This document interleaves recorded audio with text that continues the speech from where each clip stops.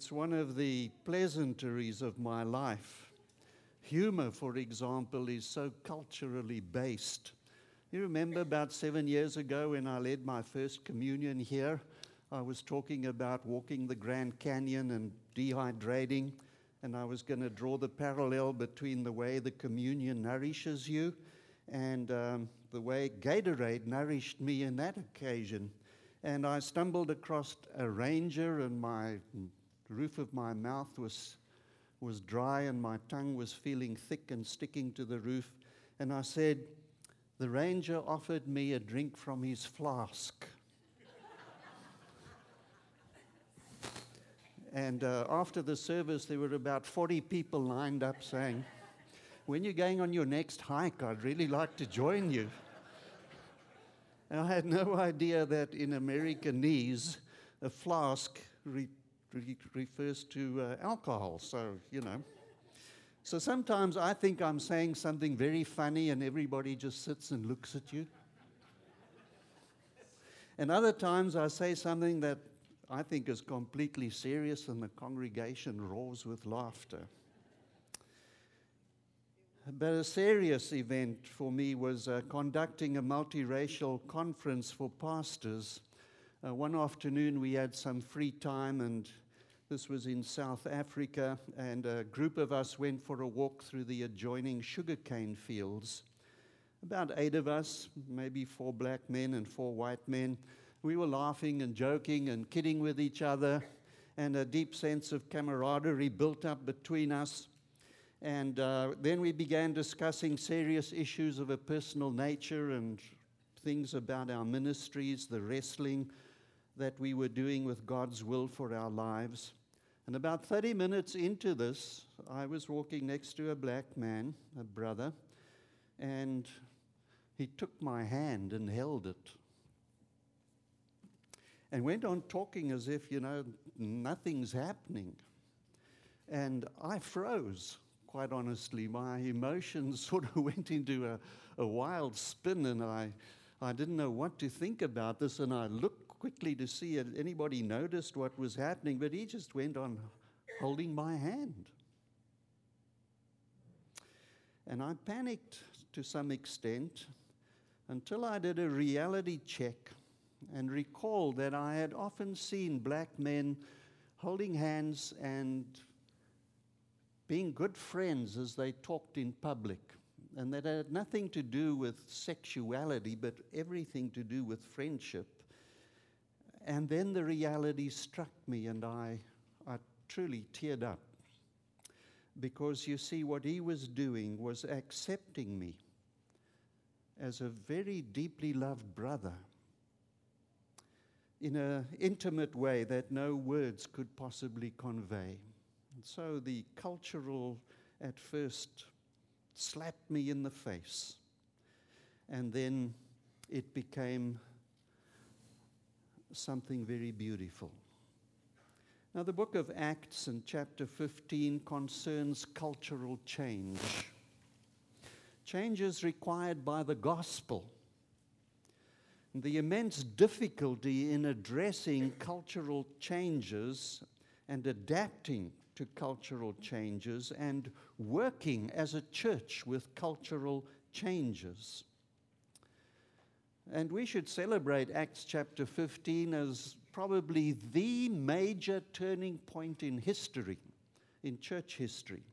If Acts 15 had not happened, it's very likely that Christianity would be a little Jewish sect meeting in a synagogue somewhere, and you and I as Gentiles, non-Jews, most of us anyway, would be completely outside of the pale of the gospel. And so we both celebrate this event in the book of Acts, and then we learn from it as well. And what we learn is that God goes to immense lengths in order to jump the cultural boundaries of our society, the personal stumbling blocks in our hearts, and it's great to see how he intervened.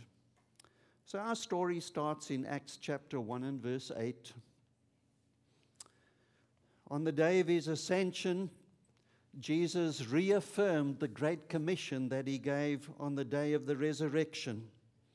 You, he says, will be my witnesses in Jerusalem and in all Judea and Samaria to the ends of the earth.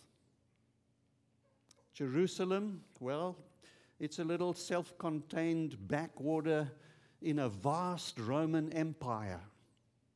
Roman Empire spans 3 continents, and Judaism is this little thing happening in a province of Rome. But the beauty and the glory of Rome was that it allowed religious freedom. It only required that once a year you take a pinch of incense and sacrifice to Caesar and say, Caesar is Lord. They don't care if you curse him the next breath, if you ignore him the rest of the year, but as a unifying principle, every person under Roman citizenship in the empire was required once a year to say, Caesar is Lord, and make a little sacrifice of incense to him. And these weird Jewish people, they simply refused to do it. They said, only Yahweh is Lord, and for us to do that would be to deny him, and so you can kill us, but we won't be doing it. There's one famous incident where 4,000 men met a Roman legion coming into Palestine, and they presented themselves and bared their throats and said, we are not going to say Caesar is Lord, so you may as well start killing us right here. And when you've done with us, you'll have to go through every village, town, and into every dwelling place and kill every man, woman, and child, because none of us are going to do it.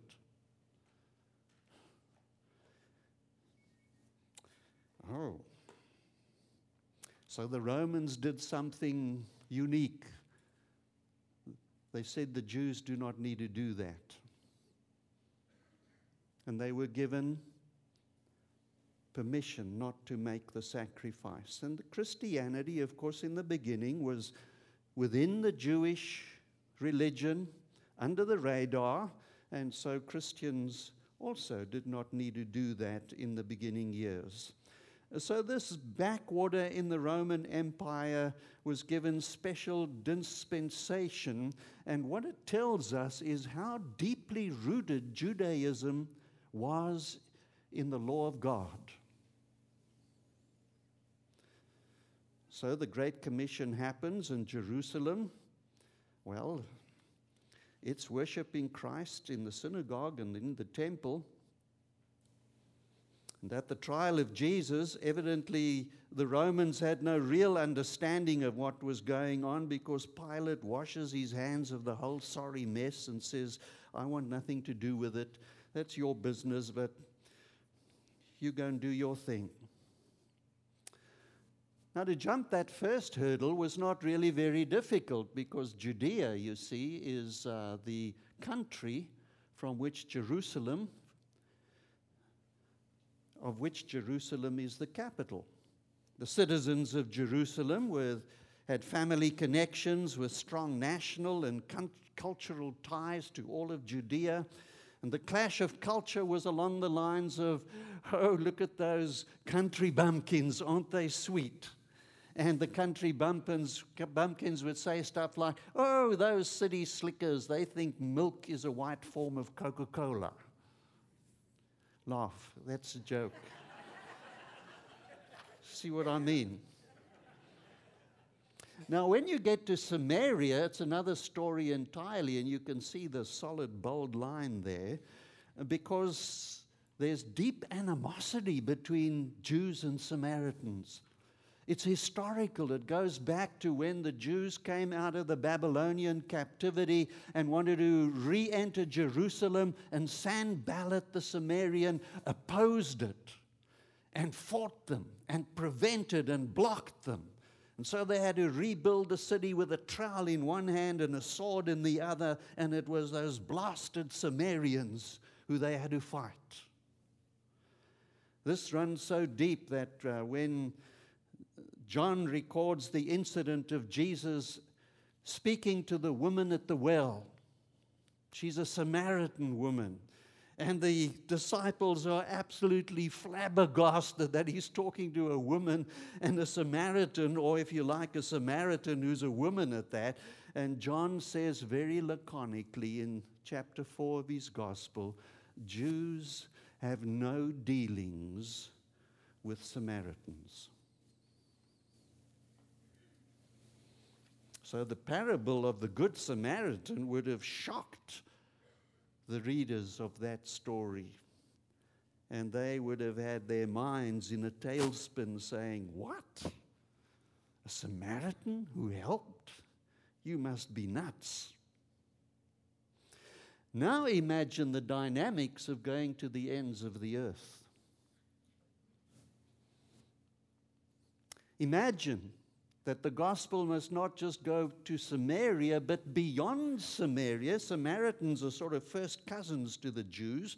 But now we're entering the territory that the Jewish people said was the place where pigs and dogs lived.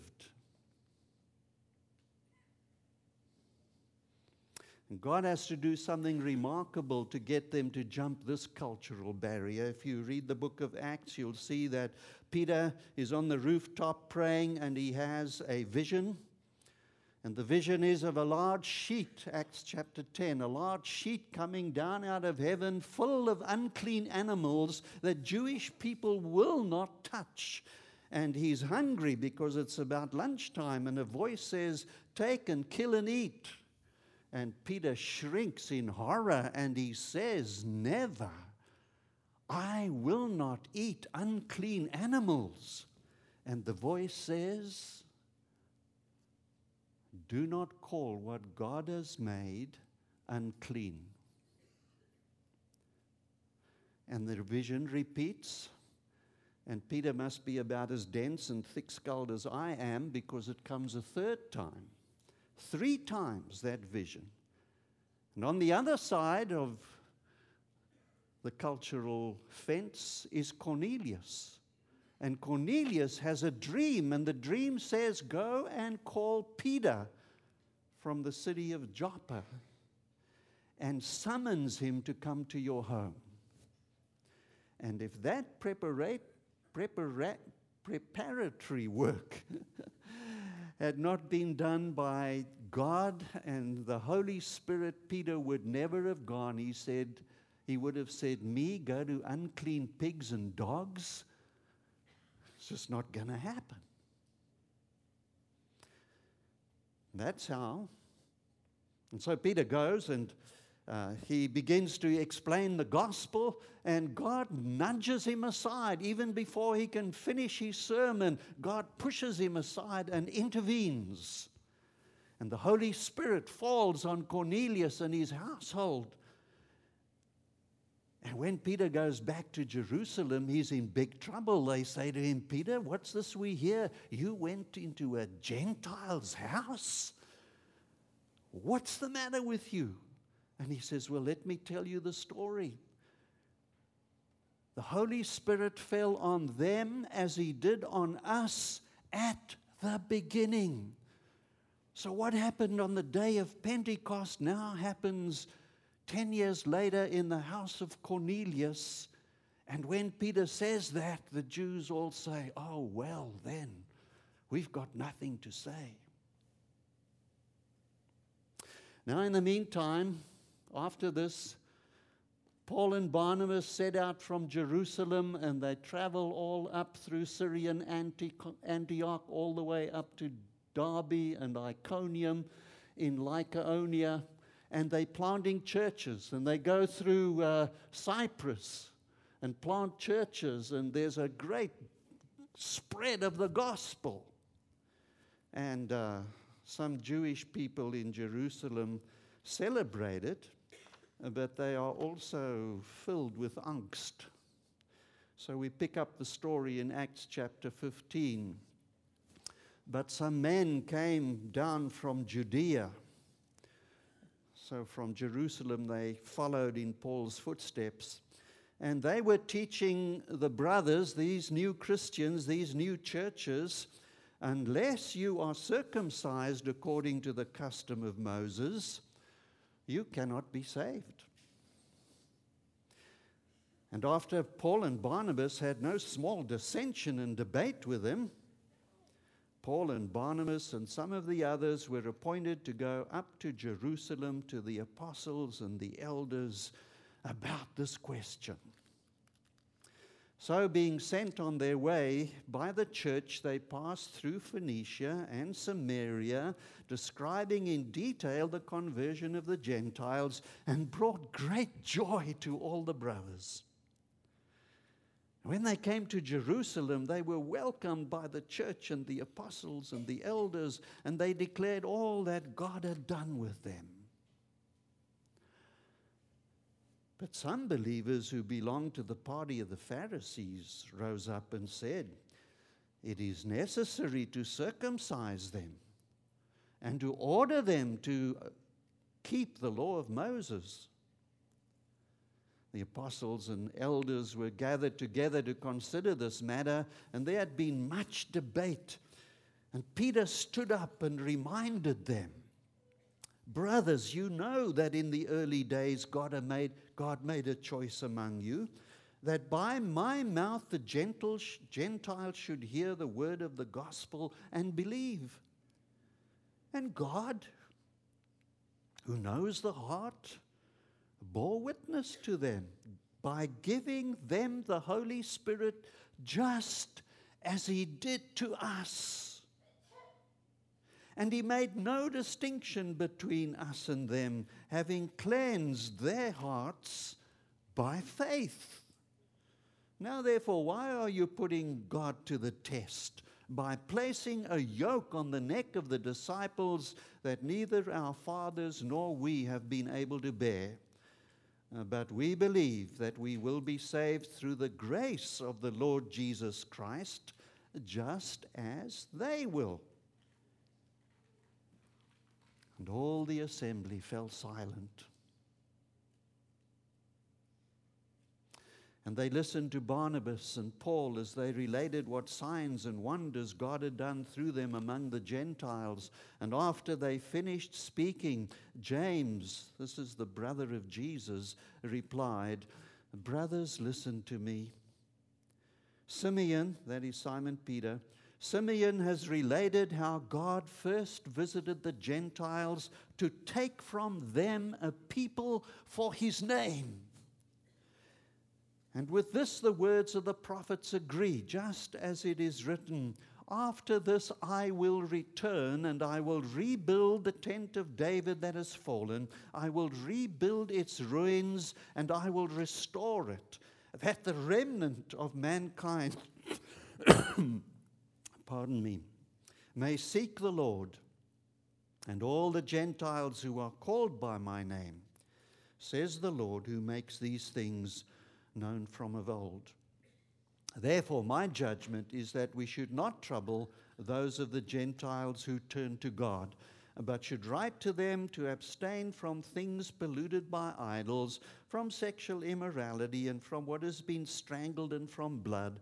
For from ancient generations Moses has had in every city those who proclaim this, for he is read every Sabbath in the synagogues.'" So it's a request. This really is offensive to us, if you don't mind. And they exercised their liberty. Thus reads God's word to us. Just in passing, you will notice that there's no primacy of Peter. It was James who was the moderator of the council. And that's relevant in our day and age, given a new pope and so on. And also, this is where Presbyterianism derives its form of church government. When there are issues in a church, we go and form a council, and presbyteries happening, and General Assembly next month, and this is the way we function. So let's talk about the dynamics here and see if we can find a way that is relevant to us. There was a Jewish culture that had to be protected. It was built on a hodgepodge of different things. The nation was privileged. They had the promises. God protected them and guided them in history. There were deliverances and chastisings that went into their identity. It centered on the law. You and I have an identity as well, and Green Tree Church has an identity. So that little dot reflects identity. Could be the Jerusalem Church, could be you, me, Green Tree Church, Kirkwood. You can apply that identity anywhere you like. And we protect that identity too. It's, let's call it our primary ID. It's constructed from a number of places. This is just a few suggestions. Your education has gone into your identity. You know, first question in St. Louis, what high school did you go to? Hey, I'm ribbing you, laugh. Family. Constantly amazed at the family connections. It seems every week I discover new connections in our church and community. Our genes, I am who I am because of my father and my mother and my grandfather and grandmother.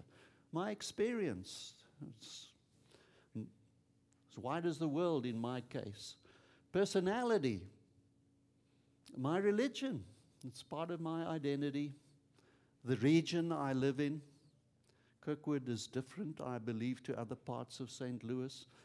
Country, there are people outside. So it's exceptionally complex. Now, what we do with that primary identity is that we build a wall around it in order to protect it.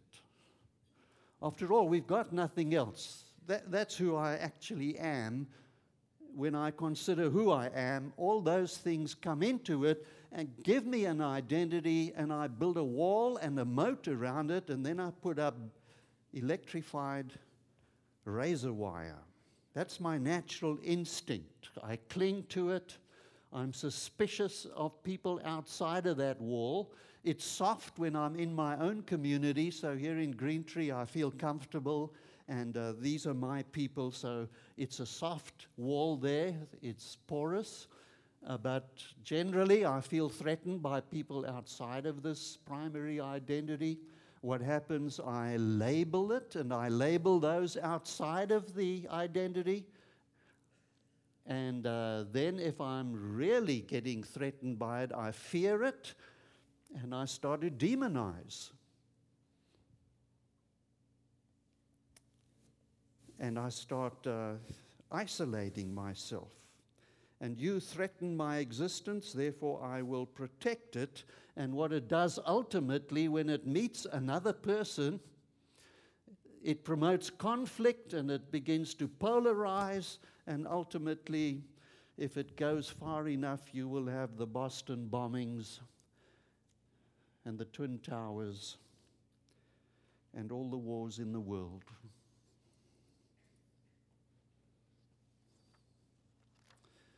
But the gospel dynamic is very different. You see, that primary identity has actually been shattered.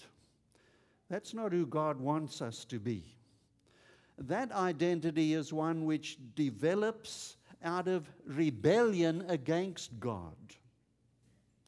And what happens in the gospel, and what happened on the day of Pentecost and on the Gentile Pentecost, is that the Holy Spirit renews and remakes, and we end up with an identity that is restored in Christ, and He swallows up our walls and takes down the razor wire. And this all is by faith alone. No church can give it.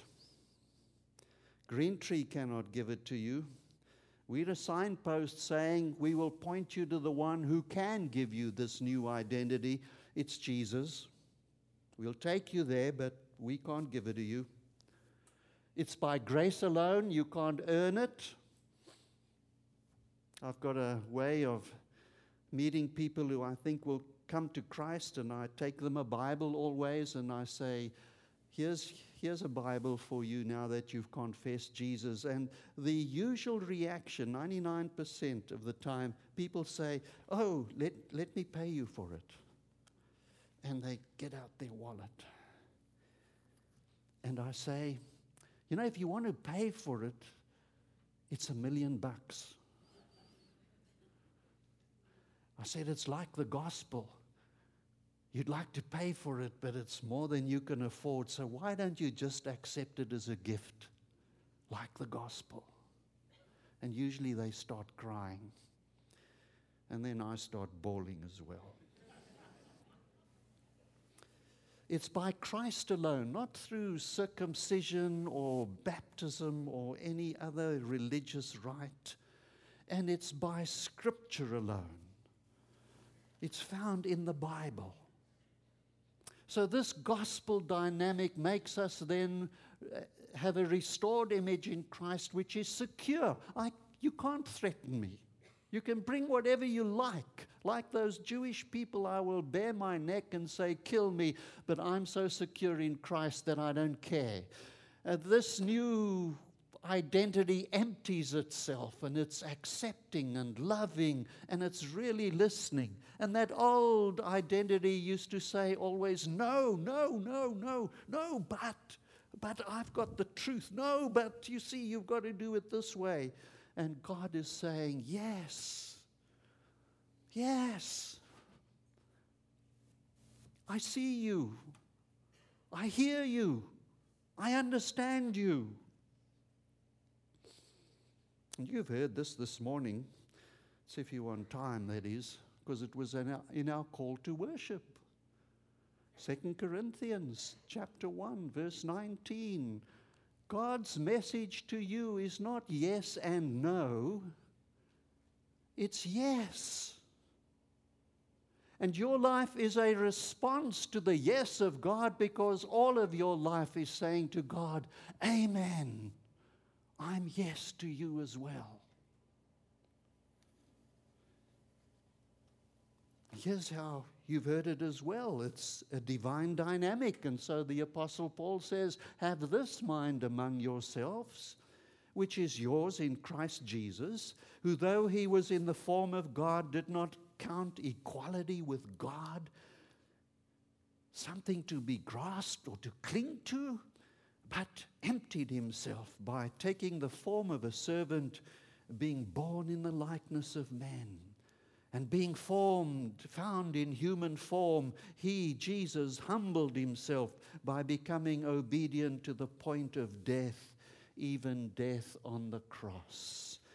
So our prime identity, we are willing to nail to the cross. That's what Jesus says when he says, take up your cross and follow me. And then listen how he lives it out.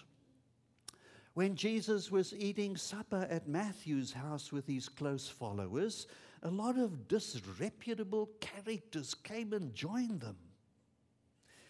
And when the Pharisees saw this happening, saw him keeping this kind of company, they had a fit. And they lit into Jesus' followers. What kind of example is this from your teacher, acting cozy with crooks and riffraff? And then this story. One of the Pharisees asked him over for a meal. He went to the house and sat down.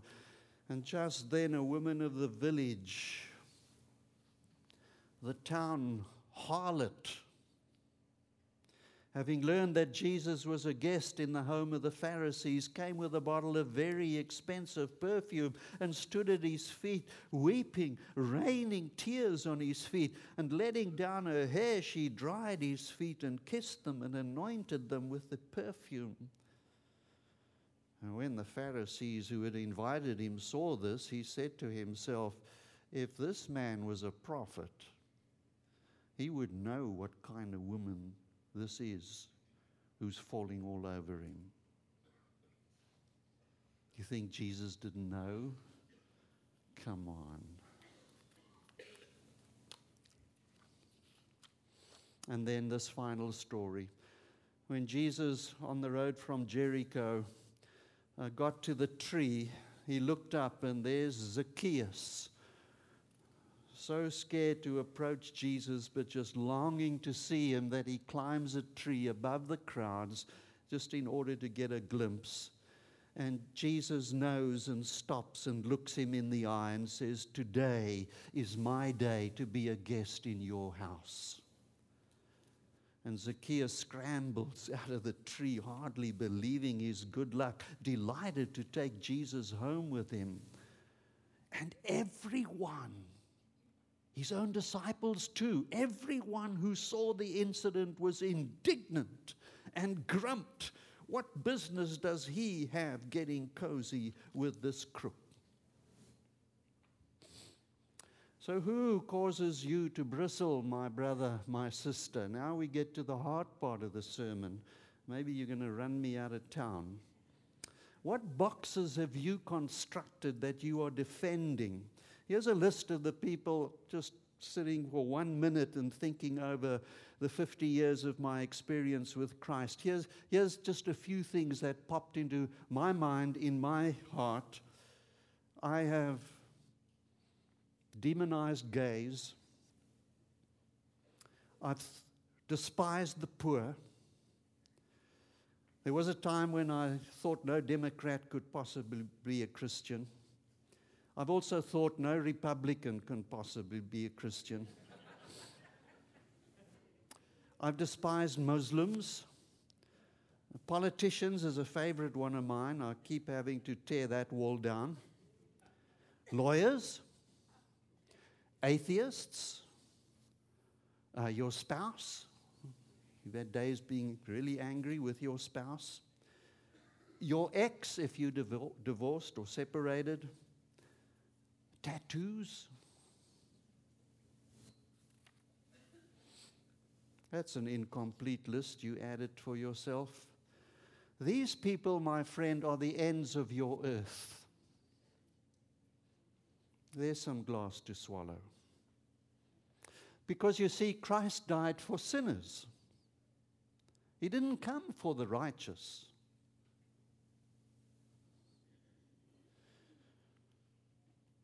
The least, at least you derive that much satisfaction. At least you can call them sinners. But then you remember, Paul's strategy was this: our firm decision is to work from this focused center. One man died for all. That puts everyone in the same boat. He included everyone in his death so that everyone could also be included in his life, a resurrection life, a far better life than people ever lived on their own. And because of this decision, we don't evaluate people by what they have or how they look, but we look inside. And what we see is that anyone united with the Messiah gets a fresh start, is created new. The old life is gone and a new life burgeons. Just look at it. Look at it. Look here. Here's a sinner with the life of Christ in him. And all this comes from God, who settled the relation between us and him and then called us to settle our relationship with each other. God put the world square with himself through the Messiah, giving the world a fresh start by offering forgiveness of sins. And God has given us the task of telling everyone what he's doing. We're Christ's representatives. God uses us to persuade men and women to drop their differences and their sins and enter into God's work of making things right between them. We're speaking for Christ himself now. Become friends with God. He's already a friend with you. Now, it's important to know that by saying yes to all these people, I'm not condoning them. When I say yes, I'm not agreeing with their lifestyle, nothing like that. I'm just doing what God did with me. He accepted me exactly where I was and said, let's get on with life together. And He sorted out all the weird stuff in my life. There's still a lot of it, and He's still at work. And you will do as God did with you. You'll add an and. Yes, I hear you. You're a twisted, tangled mess. I hear you. I understand that. And here's my take on it. And here's another view. Christ died for sinners, so welcome. And you offer it not in hatred, but in love. So here are two conclusions. First one is that a healthy church is a messy church. We should be a total mess around the edges of our church. If we are reaching out into our culture where there are all sorts of strange and weird and wonderful people and things and events happening, and we are actually reaching them and they are being drawn into our congregation, there's a mess there. It's theological. You can't expect someone who's been studying mysticism all his life and now comes to know Jesus to suddenly know what the Apostles' Creed and the Nicene Creed and the Athanasian Creed mean. I mean, I've been to seminary and been in ministry 50 years. I still don't know. No, I'm just kidding. I do know. But please don't ask me. So now I want this brand new believer to know all that. You know, it's like the blind man healed by Jesus. The Pharisees give him a theological quiz. Did it happen on the Sabbath? Who did it? And he says, listen, all I can tell you is this. I was blind, but now I can see.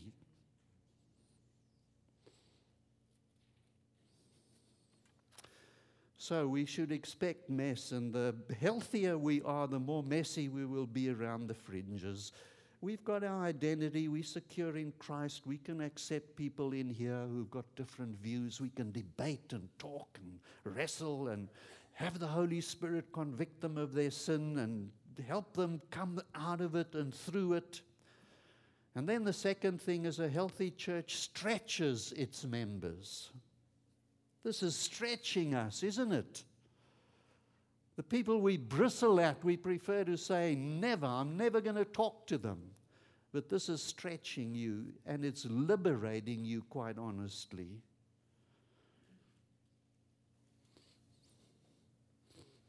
So we are not accepting them as the finished product. We're accepting them as we ourselves want to be accepted, as on the journey. Francis of Assisi was a rich nobleman's son. He despised the poor. He was especially horrified by lepers. And then one day, God got hold of him, and he was subdued by the grace and love of God. And he began his journey of faith, still living in his arrogance. His spiritual life was going nowhere. And one day he was riding in his finery on his beautiful pedigreed stallion when he got the unmistakable urge to get off his horse and go and embrace a leper who was begging by the wayside. And the voice wouldn't let go of him. So he overcame his horror. He dismounted and went to a figure smelling of decay and ripe with infection, and threw his arms around him and kissed him.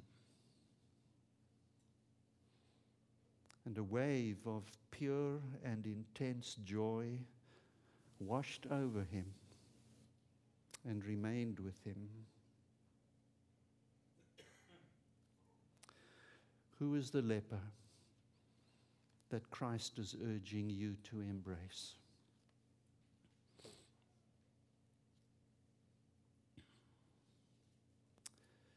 Our prayer time is a little bit different this morning. If you would bow in prayer. invite you to a minute of silence. Just reflect on the marvel of the grace of God, the spectacular nature of our God who came looking for you and found you and embraced you. You were the leper. He got off his pedigreed background, humbled himself, served you, died for you. Now, with a flood of relief, let go of all your angst about people that you think threaten your identity. And let's trust God, because our identity is secure in Christ. And after another brief silence, Chip is going to lead us in a prayer. It's a prayer in which we will sing who God is and then our response to God. And I invite you to pray this prayer in a song.